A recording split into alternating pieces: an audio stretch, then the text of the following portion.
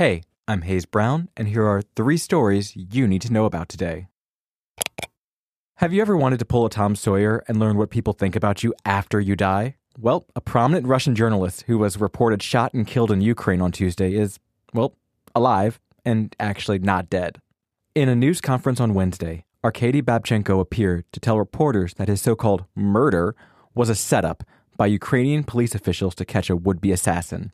Initial reports said that Babchenko, who's 41, was shot in the back while in his home in Kiev, the capital of Ukraine, and his wife found him covered in blood.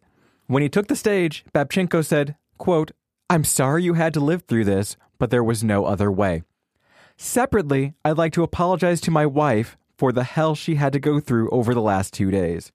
Ukrainian authorities say they arrested the person who allegedly planned to kill Babchenko.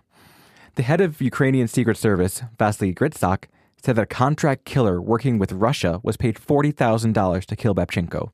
Gritsak said there were 30 other potential targets for assassination and that Russian security services paid the would-be assailant to stockpile weapons.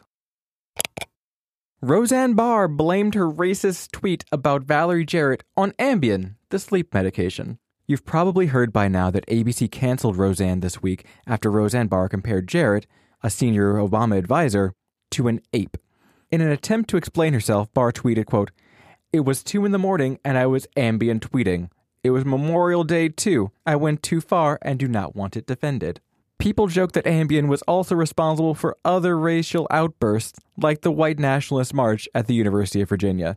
The company that makes Ambien wasn't having any of it. It released a statement saying, quote, "Racism is not a known side effect of any Sanofi medication." Okay, so we have to talk about this right now.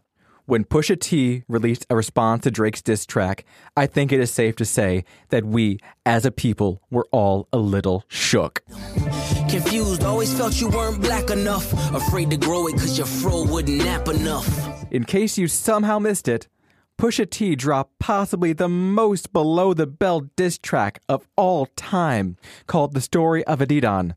In the song, he says Drake has a secret baby named Adonis.